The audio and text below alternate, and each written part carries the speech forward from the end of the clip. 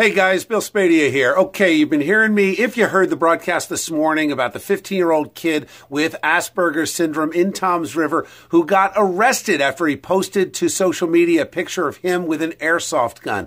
I understand that people are paranoid these days. I understand that people are on edge thinking about school safety. But let's not overreact every time a kid posts something on social media, even if there's some disconcerting language. He used some rap song and put it on there. I get it. All inappropriate. If it were my kid, there certainly would have been some discipline. That said, we can't involve law enforcement every time somebody posts a social media post about firearms. You know, firearms are legal, and plenty of kids in the Garden State use firearms responsibly with their parents, with coaches. Some are on competitive rifle teams. All of this. We can't disparage legal gun owners and people for posting on social media just because we are paranoid and afraid for the next shooting rampage. What we need to do is focus on school safety. We need to focus on mental health. We need to understand the failings of the FBI and the Broward County Sheriff's Department in the months and years leading up to the Parkland shooting,